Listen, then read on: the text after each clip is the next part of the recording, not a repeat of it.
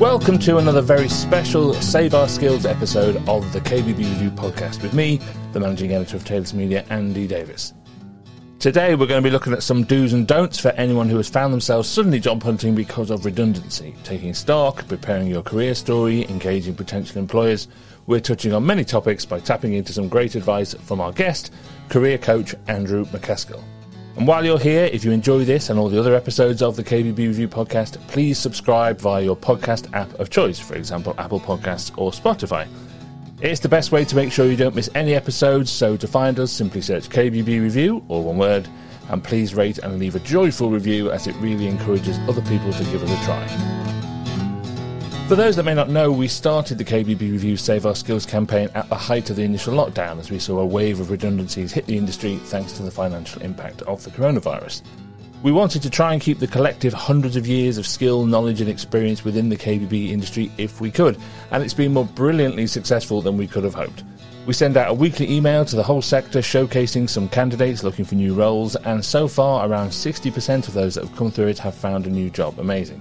In these special bonus Save Our Skills podcasts, we're looking specifically at advice and tips for anyone job hunting in this industry, and we couldn't do it without the continued support of our good friends at KUKA.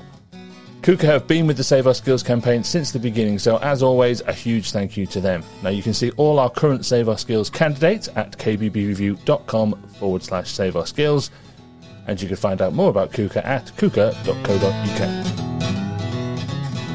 Now, one of the most important things for anyone finding themselves job hunting following redundancy is to look for and follow sound and experienced advice from those able to offer it. So I'm very pleased to welcome someone who firmly falls under that category, I think, and that's career coach Andrew McCaskill. Hello, Andrew. Hello, Andrew. Thanks for having me. Well, first of all, let me congratulate you on your name. And you. Very good choice by your parents, as was mine. Tell us a little bit about yourself, Andrew. What exactly does a career coach do? So put simply, I help people understand what they want and then, really importantly, teach them how to get it from a job perspective, typically. Right, and how much are you dealing with people at the moment that have been made redundant? I mean, is it a big issue at the moment for you? Yeah, it's a huge issue. So I would say the majority, so we've got 110 members in our job search community at the moment that are accessing our help in a number of different ways. And I would say way over 50% of them had gone through some sort of redundancy in the last 3 or 4 months. And how many of them do you think are facing redundancy or facing job hunting for the first time in a long time? Over 50% will be going through their first redundancy, Andrew, certainly. Some of them might not be facing job hunting for the first time in a long time, but certainly a section of them will. Everybody's facing job hunting in this new situation, right? So even people who've job hunted before and who've got jobs easily in the past are struggling now. That's the big difference that we're trying to tackle. Your job, your function, the way you help people goes into a lot of depth. But you posted on LinkedIn a series of do's and don'ts for those finding themselves looking for work after redundancy. It was just so interesting and so insightful. I thought we could step through just a few of them and sort of expand on them a little bit. So how does that sound? Sounds awesome. Yeah, where do you want to start? Let's be a positive and start with a do. One of the things that you put on there is to give yourself time before starting to take interviews and things. And I think people's impulse would be to do as much as possible as quickly as possible. But you're saying take stock a bit. Yeah, and I totally understand that impulse. I think that's natural. But redundancy in many ways is like a grieving process, right? So you go through different stages of accepting it, and it is a big whack, particularly if you weren't expecting it. What I see happening, which is very sad and a big problem, is people go out and start interviewing before they're ready. They then don't interview very well, which means they start getting knockbacks, which means they start interviewing even worse, and they go on this kind of downward spiral because they haven't got themselves centered in the right space to be able to sell themselves effectively. They're still dealing with the change. So wherever possible, and I appreciate that everybody's got different financial constraints, but in the vast majority of cases, it's better to give yourself just a little bit of time to recover from the change that you've gone through and the news that you've had so that you can go and interview in a bit better form, I guess. Yes, and planning, I guess, is one of the things in there. Is one of your do's is to use your business skills in your job search. Yeah, well, that's a really important point. What we tend to see is people, who maybe work in sales or work in marketing or work in project management or whatever it might be, people who are really, really good at driving processes and outcomes don't tend to apply those skills to themselves. It's kind of crazy that they hit the job market and go very passive. So we talk about people being hooked on hopium, which is a very addictive substance, right? They're kind of hoping that the right job advert will come up or hoping that a recruiter will solve it for them. Whereas actually, when we talk about using your job skills on your own search, what we're saying is, run it like a project. Be deliberate about it. Even have a scorecard associated with the activities and take it multi-channel, be proactive, and just use your skills to your own benefit. We tend to be so much better at helping other people or helping companies than we are ourselves. And so that's a real core message of what we teach. Yeah, and then if we go into the don't column, it's very appropriate here because you say, don't just take any job. Well, no. The trouble with just taking any job is, and again, I always have this asterisk and small print around, every financial situation is different. But the main problem with just taking any job is that chances are that you're going to want to bounce out of there quite quickly. You may do quite a lot of damage in terms of your CV going backwards. So you may have spent a long time trying to get to a certain level and you go back a long way. And it's very hard to negotiate your salary back up. So if you halve your salary, it's going to take you some time to get back up to where you were, and it can cause problems. So if at all possible, don't panic. Following on from that, as you say, you need to plan how you're going to approach your job search. But equally, one of the things you advise, and I think it's probably completely correct, is to not just send your CV out to everybody that you can find an address for. Because I can see why that would make you feel better in the day. You feel that you've done something, you've done some work, you've sent 100 CVs out to 100 people. But actually, I think you're advising to be a little bit more particular than that.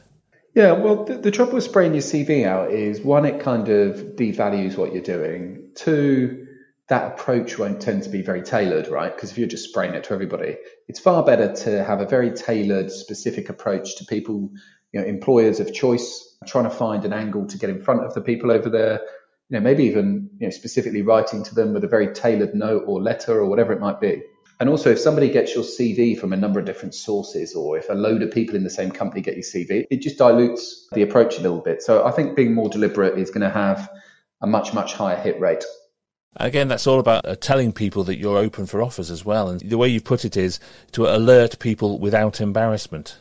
Well, we kind of get two ends of the scale on this, Andrew. So some people, are very, very pushy and are very, very loud and saying to everybody that will listen, have you got any jobs, mate? That's one end of the scale. The other end is this thing about pride and ego that can get in the way, that stops people telling people that they've got any availability at all. And people can't help you unless they know that you have got availability, or unless you're communicating via social or whatever channels around what's happened to you. So there's a nice middle ground there whereby you can make your availability clear without being, over keen or over pushy or over salesy, so that at least you're front of mind for people, that if they hear of anything, that they can say, I need to go to Andrew with this opportunity because he'd be great for this. And I know he's available because I remember seeing that post from him. So it's just trying to get that balance right, if that makes sense. Yes, and again, using social media, particularly LinkedIn, which I think is the professional social media, to keep your profile up and keep talking to people, to use LinkedIn in a way that comments on the market rather than just constantly talking about how you're available.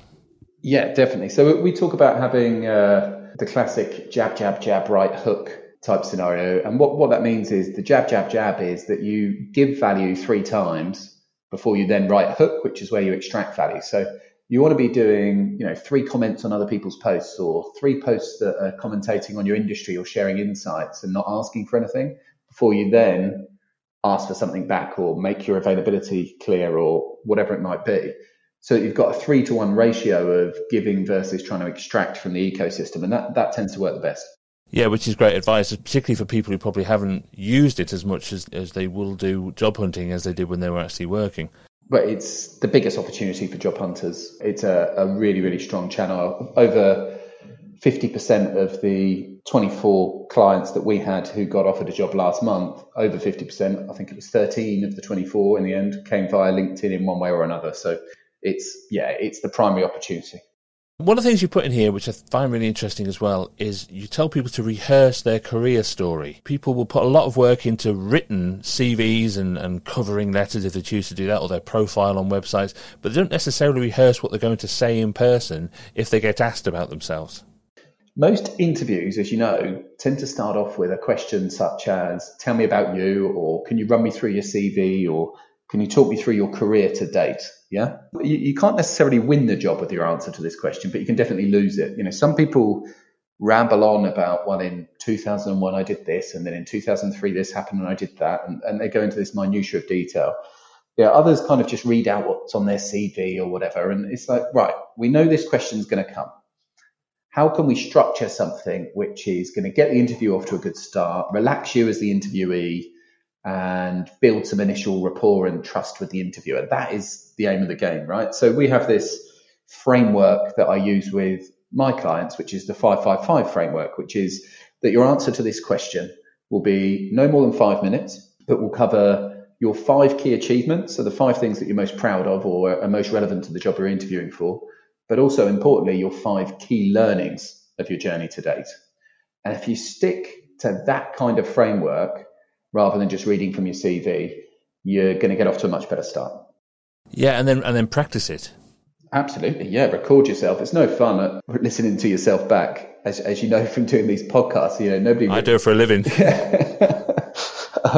I watch all of my videos of podcasts and everything back in dread, but it's a very, very good exercise to jump on Zoom or to use the voice note recorder in your phone or to video yourself or whatever you want to do and actually practice this narrative.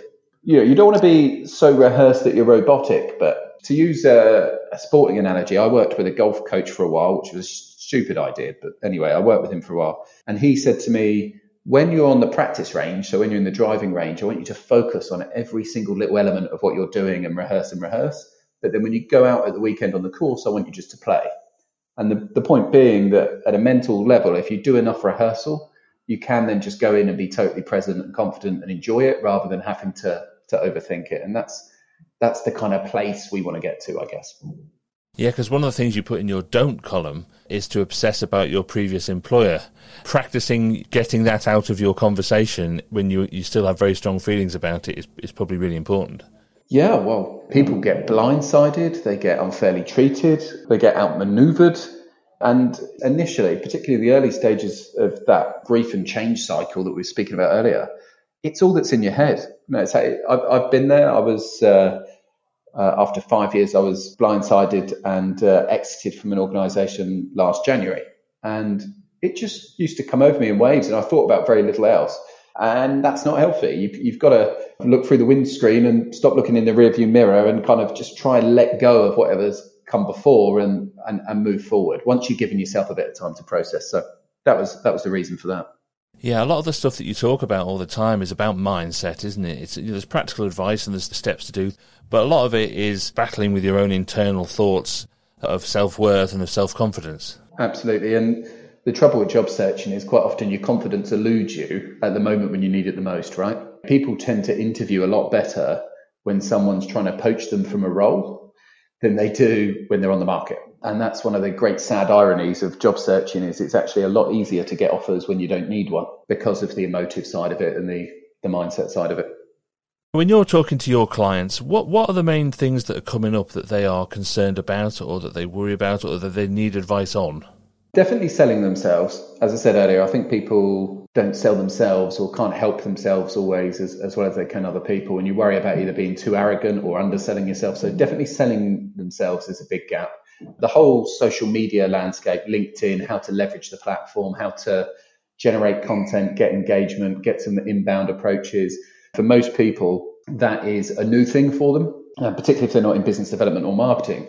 So the last time they were on the job market, the goalposts are on wheels at the moment. They've completely flown off and the goal's now over here and there's all these new skills that they have to learn. So that's a big gap. And I also think the other thing is just frankly, really getting grounded and honest and clear on what it is they want. Where have they been most happy? What kind of leader gets the best out of them? Whilst, the change they're going through is often painful, it also does represent an opportunity to reset, get grounded and really work out what you want to do next. So it's a mixture of clarity, confidence, and then some good grounded technique around social media and selling yourself. I think they're the key pieces.